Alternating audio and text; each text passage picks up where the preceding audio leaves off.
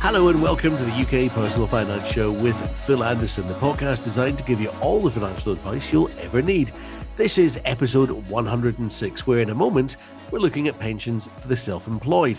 That's in the way, as I say, in just a sec. But please bear in mind, if you have a general financial query, you're in the right place because we have an enormous resource of free advice right here. And you can access it all simply through delving into our back catalogue of shows. Because in our programs to date, we featured loads of stuff. Pensions, investing, wills and powers of attorney, and loads more. You name it, we've done it pretty much. And last week, we were in conversation with Charlotte Ransom of NetWealth. Remember, we can drill down and focus on pretty much anything forensically.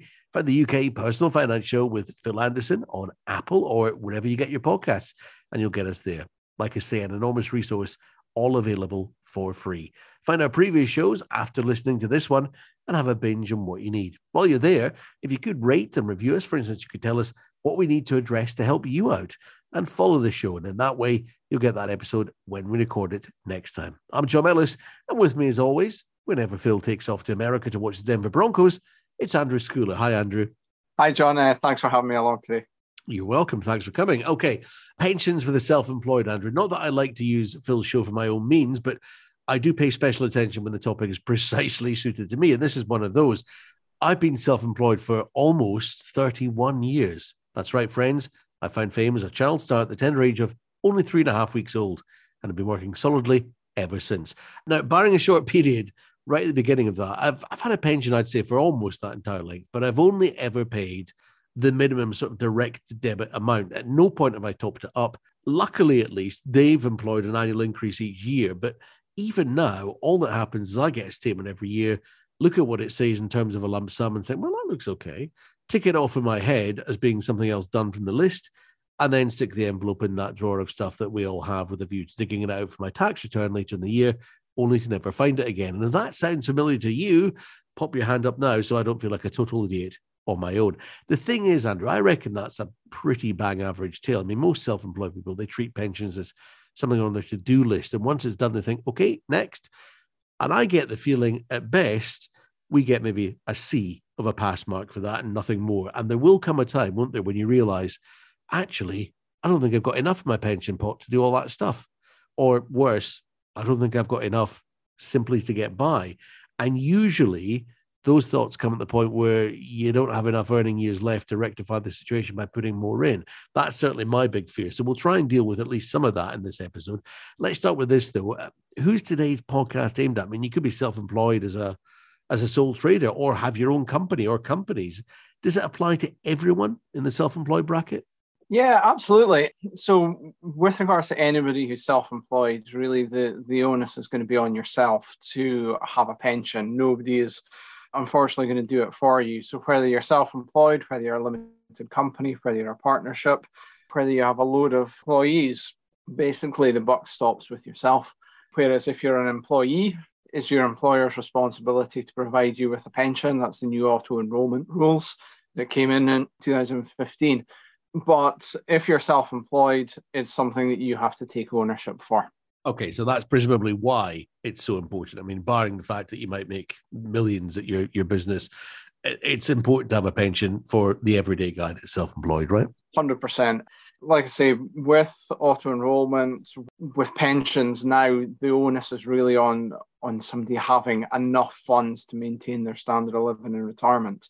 There hasn't been any legislation that states that the state pension is going to be changing, but my view is with all these emphasis on people providing their own pension, we may see changes to the state pension in the future. It may become a means-tested type pension rather than a flat, just under £10,000 a year rate that we get at the moment. So there's lots of little steps that, in my view, seem to be putting us towards this situation where more and more it's really important to ensure you've got enough money behind you to ensure you're going to have a good retirement. Okay, so I mean, obviously the self-employed can't rely on the state for their retirement. I mean, is that what we get? You said £10,000. Is that what everyone gets? Because you hear about the state pension all the time. Is it for everybody? Yeah, absolutely. There's a couple of key factors you need to bear in mind. The state pension, there's two things that can affect your state pension. the amount of national insurance contributions you've made. At the moment, 35 years. So if you've got the minimum, or if you've got 35 years worth of national insurance contributions, you'll get the full state pension. But, and this can be a situation for a lot of self-employed people as well, they could have contracted out of national insurance contributions. So basically, part of their national insurance contributions, rather than going towards a state pension, went into a second pot known as state second pension, SERPs, lots of different names for this side of things. So if somebody has been doing that, then there's every chance that they'll have a slightly lower state pension, but then they'll have this other second pot of a pension, like a private pension. Okay. So it was really designed to give a little bit more flexibility or a little bit of options around how pensions were taken. But some people have come to rely on that as, that's my pension. And it's like, well, that's part of your state pension, if that makes sense. Mm. So they've got a smaller state pension, but they've got this additional pot to one side. So if anybody is unsure, I would always get them to double check with the .gov website. Very simple to register, just need some basic information, national insurance number, age, date of birth, etc. And then you can get a full breakdown of your national insurance contributions and an illustration on what your state pension will be at the point in time of retirement. It'll also tell you when your state pension age is as well, because that has moved quite significantly over the last few years. You know, initially from 60 to 65, and now we're in this transition period where we're transitioning from 65, 66 up to 68. And depending on your exact age, will depend on when you're going to get your state pension. So it isn't just a one size fits all anymore. So yeah, please everybody go and check your national insurance contributions to make sure that you've made sufficient to get a full state pension. Mm. Yeah. Okay. Going back to the national insurance thing for a second, I remember, and I'm letting into my tax return at this moment in time, which is more than Donald Trump will ever do. But I remember at one point getting information from the tax people, and it said, you know, this is what you paid in national insurance in this year, and then there was an opportunity to top it up to pay the amount that you owe for this particular year. And I'm thinking, well, I don't know why that's happened. No idea. But when you said 35 years of paying national insurance, is it 35 consecutive years? You know, if you get to like 34 and then suddenly you miss a year, is that going to count against you? Not at all. Not at all. There can be a number of reasons why there's been a missed year in contributions. That's kind of why, you know, where 35 is the kind of magic number, because in theory, if you've been working since even the age of 22, you know, at university or whatever, you should have sufficient time to get enough years in. So it takes into account some, you know, you could have been working overseas, you could have not been working.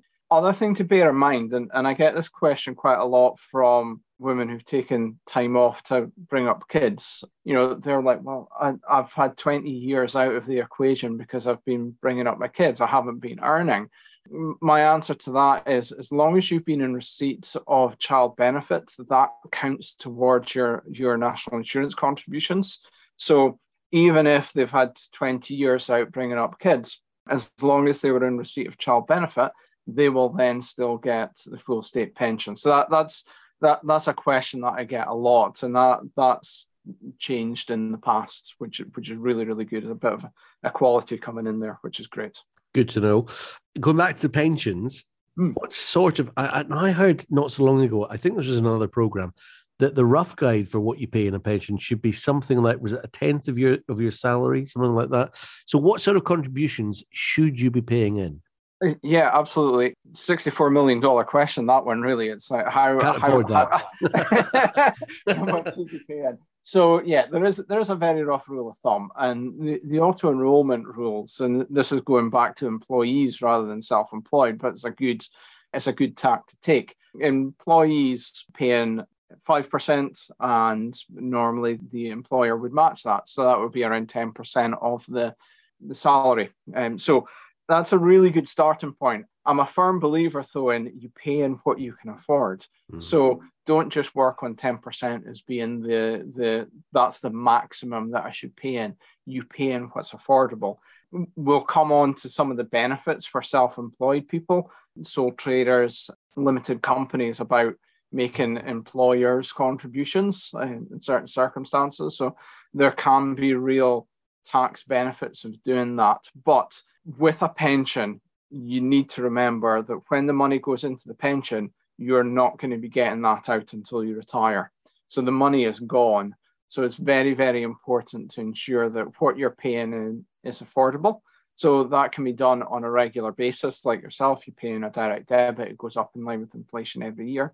That's great. Some people also tend to do lump sums at the end of the tax year. So they'll know what their profits for that tax year is going to be. They know what they've earned. They say, okay, well, I've got extra within the company or within my accounts now. I'm going to put a lump sum. I'm going to put £2,000 in. I'm going to put £5,000 in. I'm going to do whatever I want to do.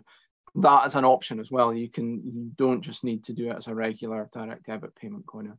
Is there a limit to it? I mean, let's just say I had the mother of all years financially. I don't know what my company would be, but let's just say I made Paddington Bears, and all of a sudden there was a huge surge in their sales for whatever reason. Let's say that was the case, and I had made an absolute walloper of a year at my company. Surely there must be a limit to how much I can take away and say, right, well, that was unexpected. I'm going to throw all of that into my pension pot. Yeah, there is. So there's two things to bear in mind. There's two figures. One is your annual allowance, and the other is lifetime allowance. So the annual allowance is the maximum that can be paid into a pension in any 1 year.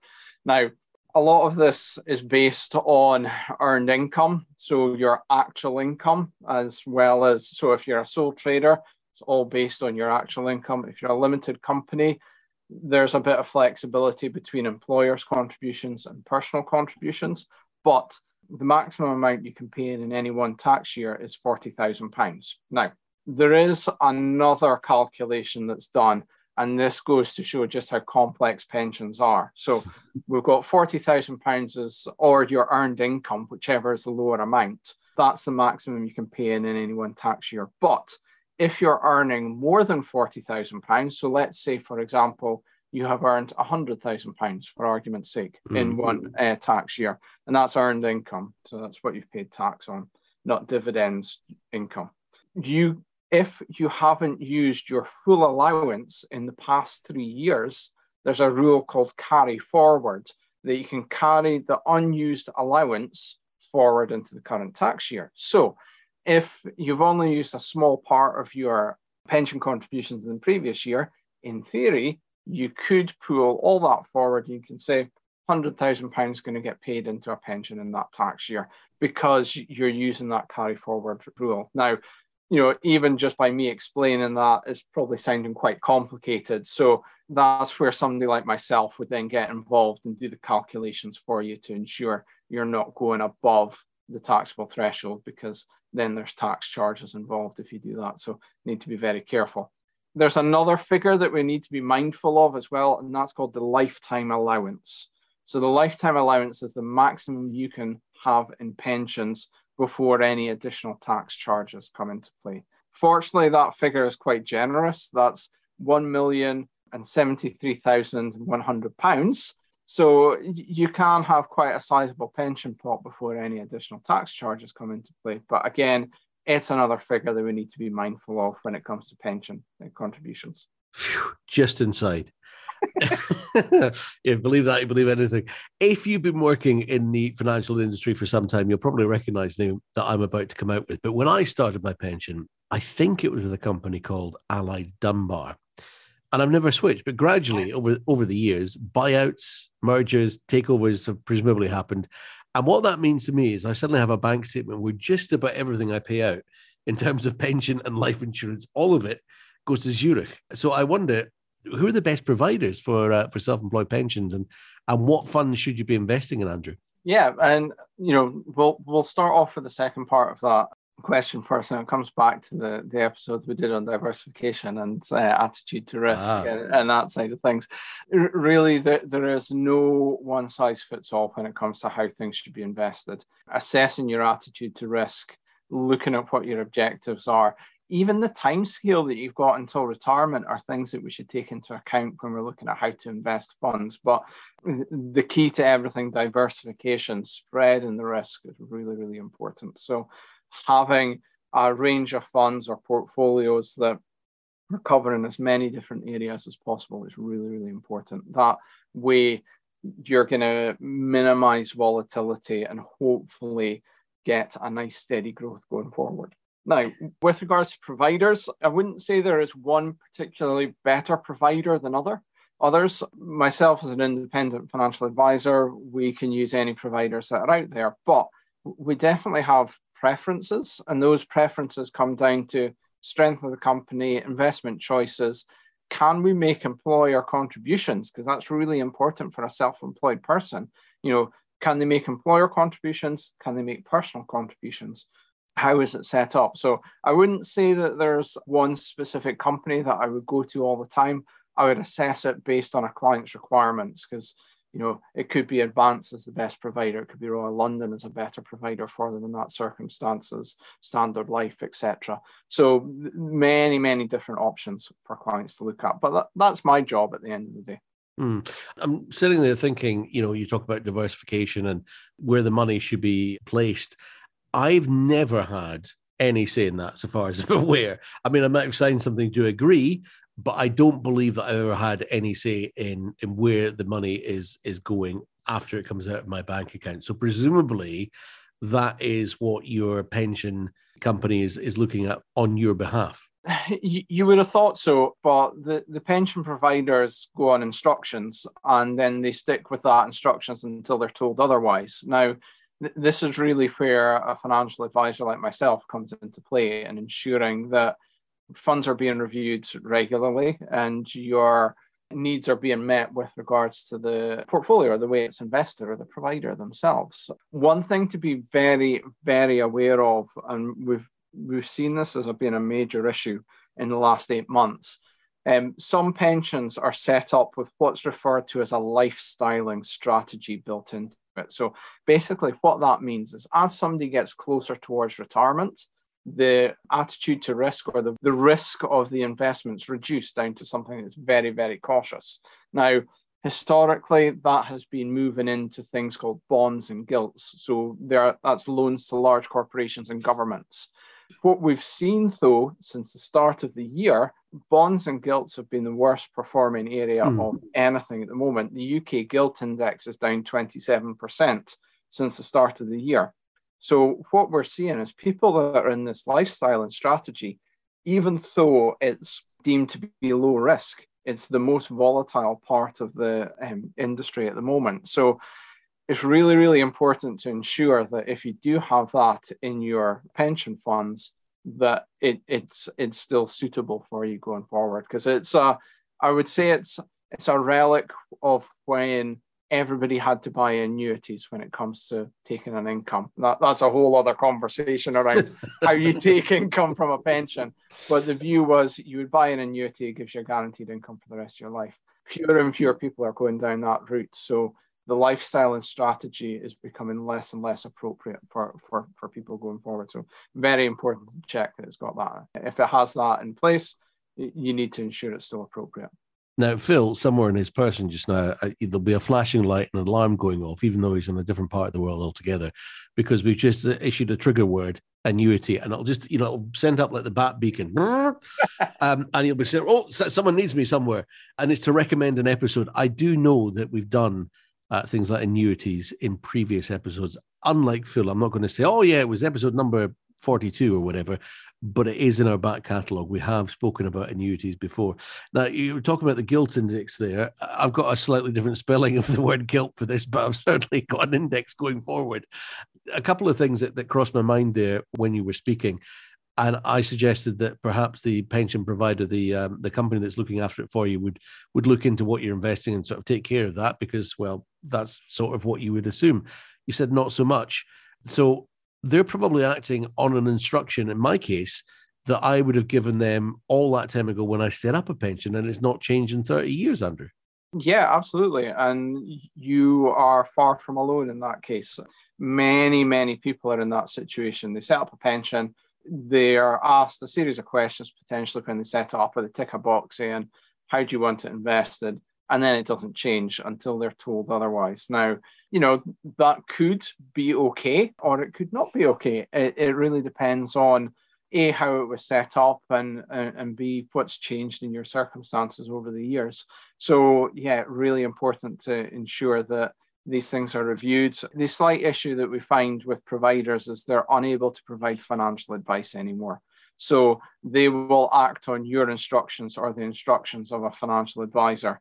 If you were to call up a provider and said, yeah, I'm looking for a new portfolio that maybe matches my attitude to risk, they'll just come back to you and say, we're unable to provide financial advice. Please speak to an advisor. And whether they've got their own advisors or whether they put you to unbiased that can then point you in the direction of an independent financial advisor, that's normally the route that they'll go down. So they're purely an administration process now, I would say. The other thing I'm thinking about with your attitude to risk, let's just say you get to my age, you get to almost 50 years old, and you think, right, I don't have that many earning years ahead of me. I better check how the pension goes, find out that, I'm falling way short of what I aspire for my pension to be. Would my attitude do you get a lot of people coming in with an attitude to risk where suddenly they're treating it like going for a night in the gambling tables and, it's just a crapshoot. Let's put the money anywhere that could give me a high return. Does that happen in later life with a lot of clients? It can do. It's not necessarily the strategy that I would advise, no. but a lot of it does come down to the fact that we'll have a conversation with a client to say, what income do you want in retirement? That's normally how I start with saying, well, how close do you want your standard of living to be now? How close do you want your standard of living to be in retirement compared to it is now? And then that's what we work on. So we work on what income is required, and then we work back from there. So say somebody says, over and above my state pension, I want £20,000 a year income, for example. Mm. So I would probably say, well, in that case, you would want a pension pot of somewhere between £400,000 and £500,000 to comfortably give you that income for the rest of your life. We then look at where they are just now. We then look at what contributions are being made. So then we've got one of two options. Either you increase your contributions to get to that goal point, or you've got to then take more risk to get to that goal point. But the key word there is risk. You may get there, you may not get there, and may go completely in the wrong direction. So we need to have open and honest conversations with clients around that side of things to say, how realistic are your goals? And if you want to achieve those goals, what are you going to have to sacrifice to get there? So yeah, it can make for some really challenging conversations. Mm.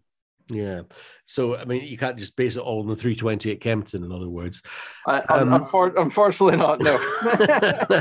The tax relief that you get on self-employed pensions. Now, this is something that I have got a vague idea of, in so much as every time I come down to doing a tax return and I take what my accountant lovingly calls farmer's accounts. In other words, I stick everything in a box or a bag and just say, there it is.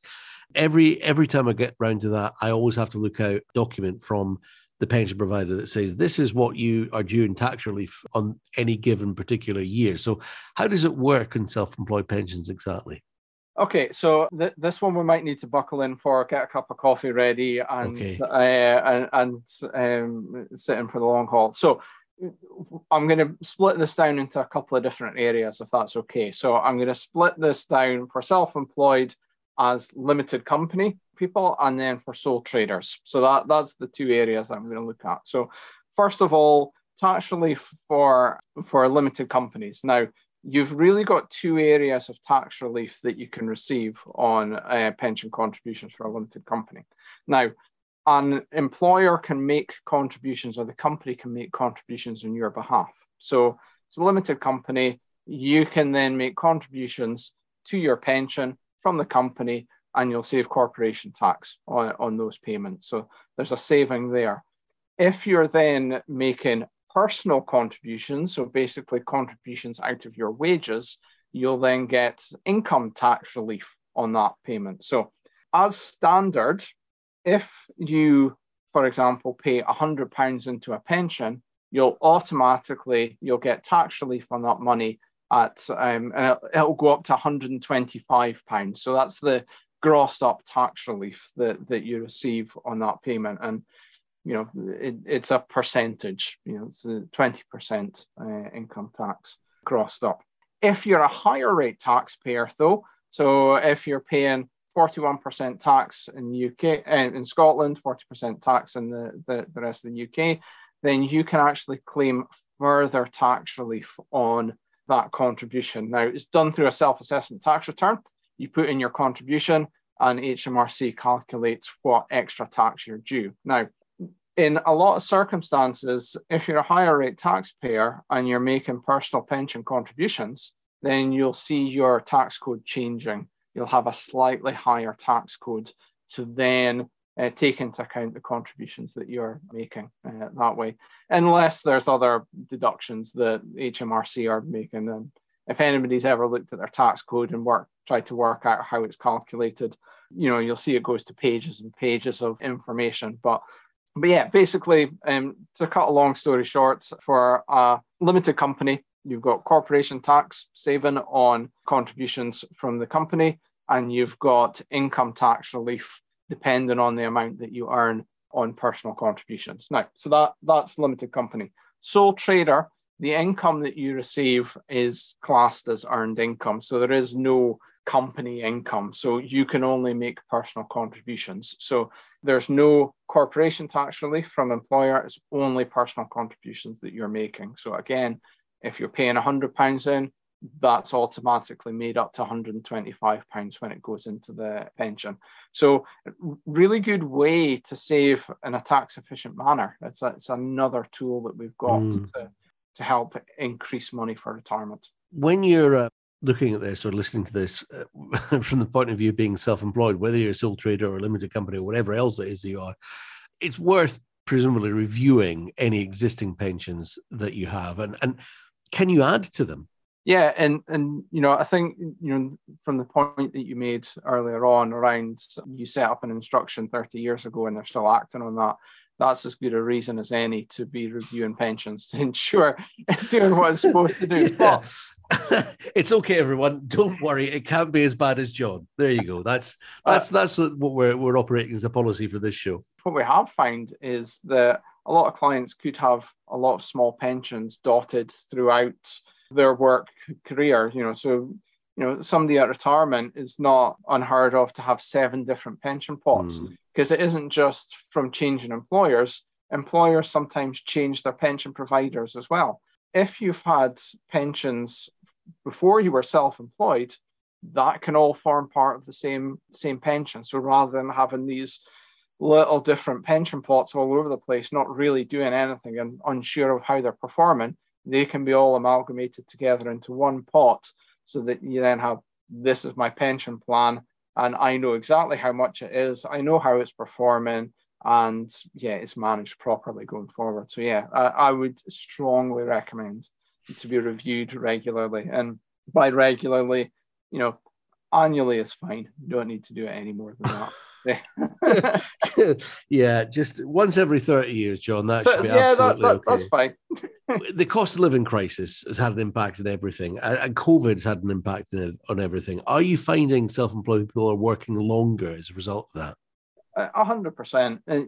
I think everybody is scared over, basically where the next paycheck's coming from, because things change. Well, the last 3 years have taught us things can change very, very quickly. So I think what we're seeing is people are working longer hours. They're squirreling away more money than they did before, whether that's into pensions or savings plans, because they want to have that bit of financial security that if something happens going forward, they've then got money behind them to ensure that they can ride out whatever is the next crisis that comes our way. So yeah, whether that be through working more, having additional strings to their bow and what they're doing work-wise, Yeah, we're seeing it time and time again.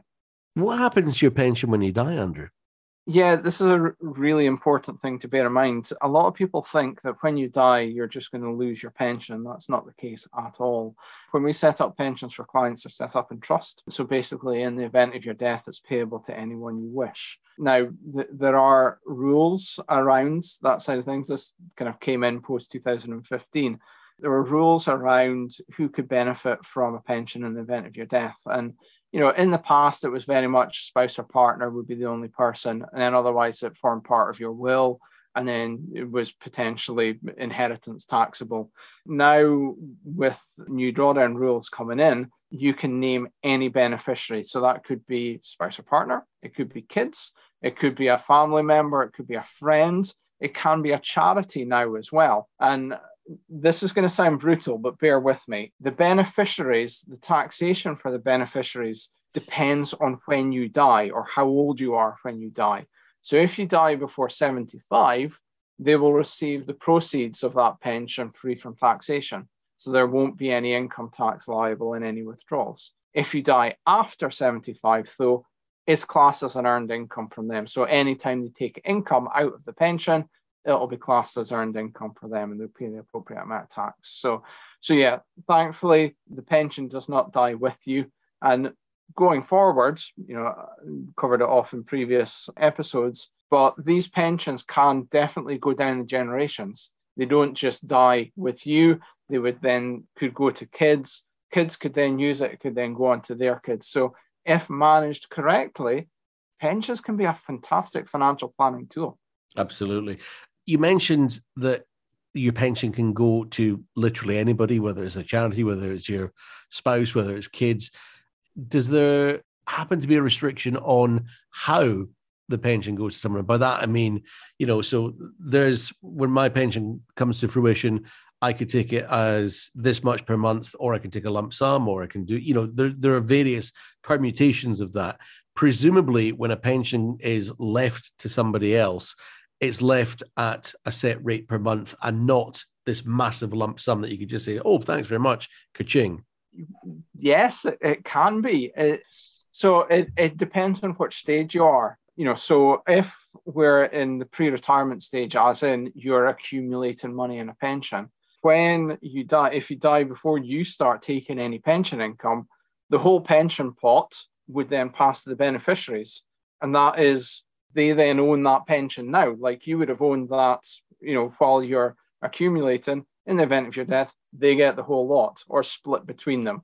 Sometimes it can be at the discretion of the trustees of the pension, because there could be a reason why somebody should claim part of the pension. So it gets complicated. But if you've set up clear instructions, it makes it nice and straightforward for the trustees to distribute funds. But in theory, if you had a pot of £200,000, you're still paying into it, you're no longer with us, then that whole £200,000 then would pass on to the beneficiaries. Now, how they then take that, they could use it as a pension, they could take it all out in one go, they could buy an annuity, they could do whatever they want. The same rules that you have on how you take your pension, they would have as well.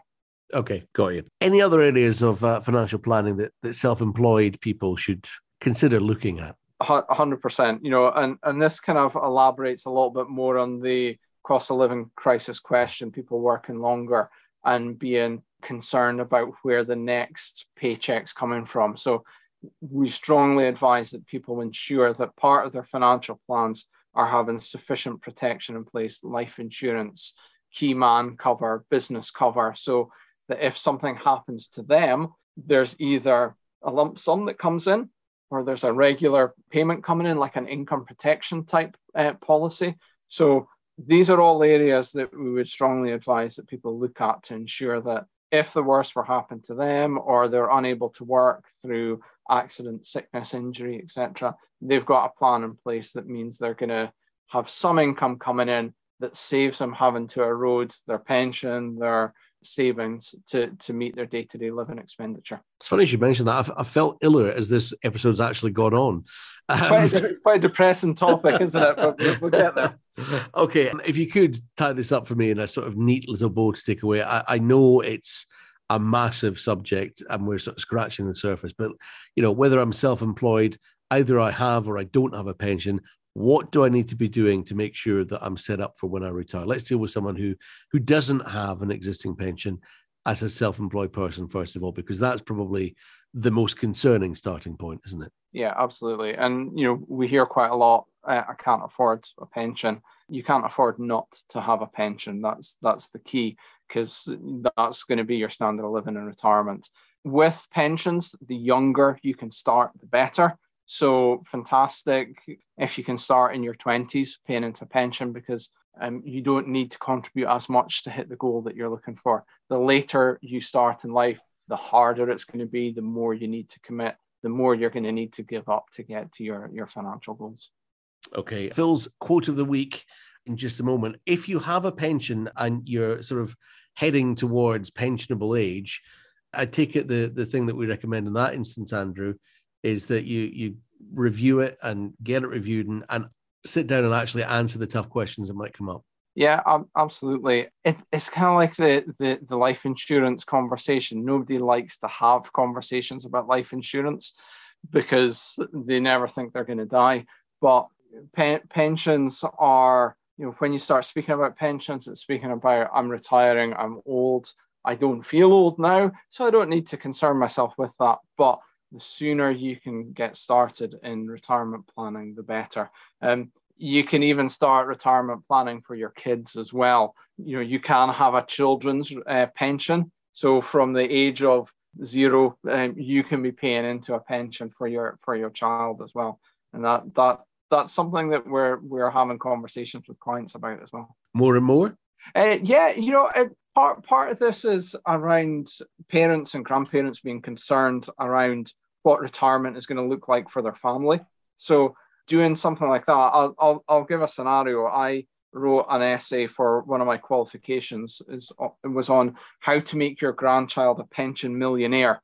And basically the long and short of it was, if you paid in around £270 a month into a pension for your grandchild for 18 years, for the first 18 years, and with an assumed growth rate of just above 5% a year, when they're at retirement age, that pension pot will be around £1 million.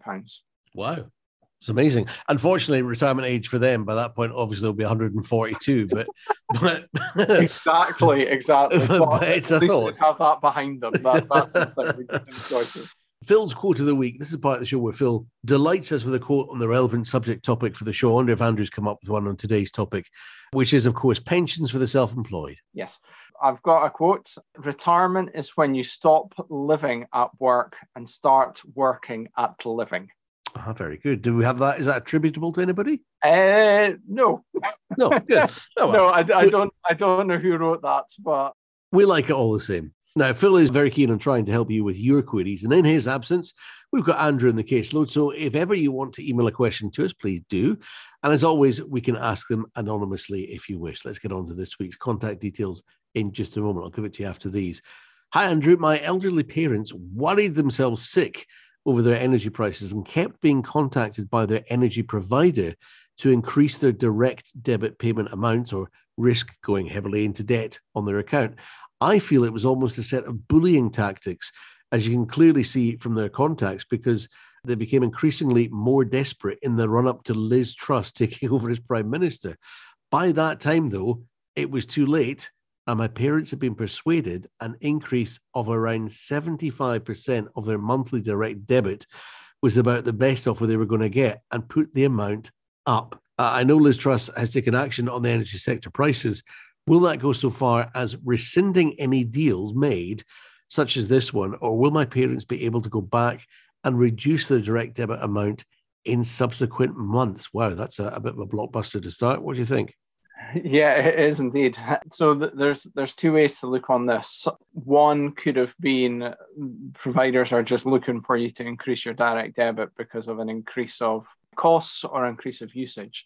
I would say the bit that I'm concerned most about that question is, has the energy provider put them onto a fixed deal that was at a far higher rate than the energy cap is going to dictate? I personally had exactly the same situation. I was getting messages from my gas provider saying, go on to a new fixed deal. But it was going to be about 3 times the cost of what I was actually paying at the moment. And, being the financial person I am, I was looking at the costs thinking, okay, what do I think is going to happen over the next 2 years? Do I take the risk of staying on a variable rate, or do I go into this fixed rate that I'm fixing myself in for 3 times the cost for 2 years? I stayed on the variable rate, but in this case, they may have gone into another fixed rate. So if that is the case, I would strongly advise going back to the provider and saying, look, how does this new energy cap affect where I am just now? Am I paying way above the energy cap just now? They should be able to make an amendment to that, but it's still a little bit all up in the air. I don't think there's been any real legislation on exactly how people are going to be affected by that, but it is a massive concern for a lot of people. Yeah, I mean, that's the thing. I don't know about how you work your phone in the morning, but every morning I get up, I sort of look at the bank, and I now look at my energy provider to see what today's offer is. It's sort of got to that point where it plays a major part in your thinking and a major part in your day. And at one stage, I actually got an offer where it was going to be, let's just say for sake of argument, my energy direct debit right now is £200. And they offered me something like £300 a month going forward, and I could lock it in. And I'm sitting there thinking, well, that's 50% increase. That's only 50%. That's actually quite, I've come around to the point of thinking where that's quite good because of everything that we heard it could be. And you can see how some, skittles might fall, how some people might actually go and jump in. And that looks like what's happened to these people in that instance. The other thing that I was told more recently by my energy provider, no names mentioned, was that, it looked like in the coming months, I wouldn't be paying it enough, and they would increase my direct debit for me, which I find a little bit invasive. But I suppose it's within their remit to do that, and it just seems slightly wrong that they're just cashing in while they can. That's how it seems in a way. It does. You're absolutely right, and I think there's a lot of backlash at the moment, especially when you see some of the profits that some of the parent companies are making. What I would always say, and what I've done as well, is I have a smart meter for both gas and electricity. I'm then able to really keep track of exactly what is using energy, and then I'm just trying to be as sensible as possible. Now, for example, I've got timer switches on certain, for example, in the living room, the skybox and the TV sat on standby uses electricity. Mm-hmm. So at a certain point in time in the night, all that switches off, and I know that while we're in bed, we're not going to be using electricity. So it's little things like that to just keep an eye on what's going on. But yeah, shopping around for deals like U-Switch, etc. See who's going to get the best deals for you. So if you're not in a fixed rate at the moment, you may be better off being in a fixed rate, but have a look at the costs, have a look at the penalties to come out. It's a very complicated market at the moment. Yeah, I think as well. I mean, you're talking about switching things off, and I think if we could just put the kids up the chimneys again, then that would that would help out a lot. But apparently, it's illegal, so they tell me. Next up, here's one from Alan in Bankery. Alan asks, "Is there anything in my basic will provision which won't be passed on to my wife or kids in the event of my death? I wonder if I have to make special arrangement for some item in particular, which isn't immediately obvious." This is almost what we were talking about a moment or two ago when we were talking about pensions. Yeah, absolutely. So with the will, basically you want the will to be as clear and concise as possible, because it's your instructions after you die, and you can't then come back to explain what you meant by a certain thing. So the standard will would state, in the event of my death, everything goes to my wife or husband. In the event of both of our deaths, everything then passes to the kids or whoever else at that point in time. If there is something very specific, so for example, there's an heirloom that you want to stay in a certain line of the family, like you've inherited a watch from your granddad and you want it to pass on to your brother or their son or daughter in the event of your death.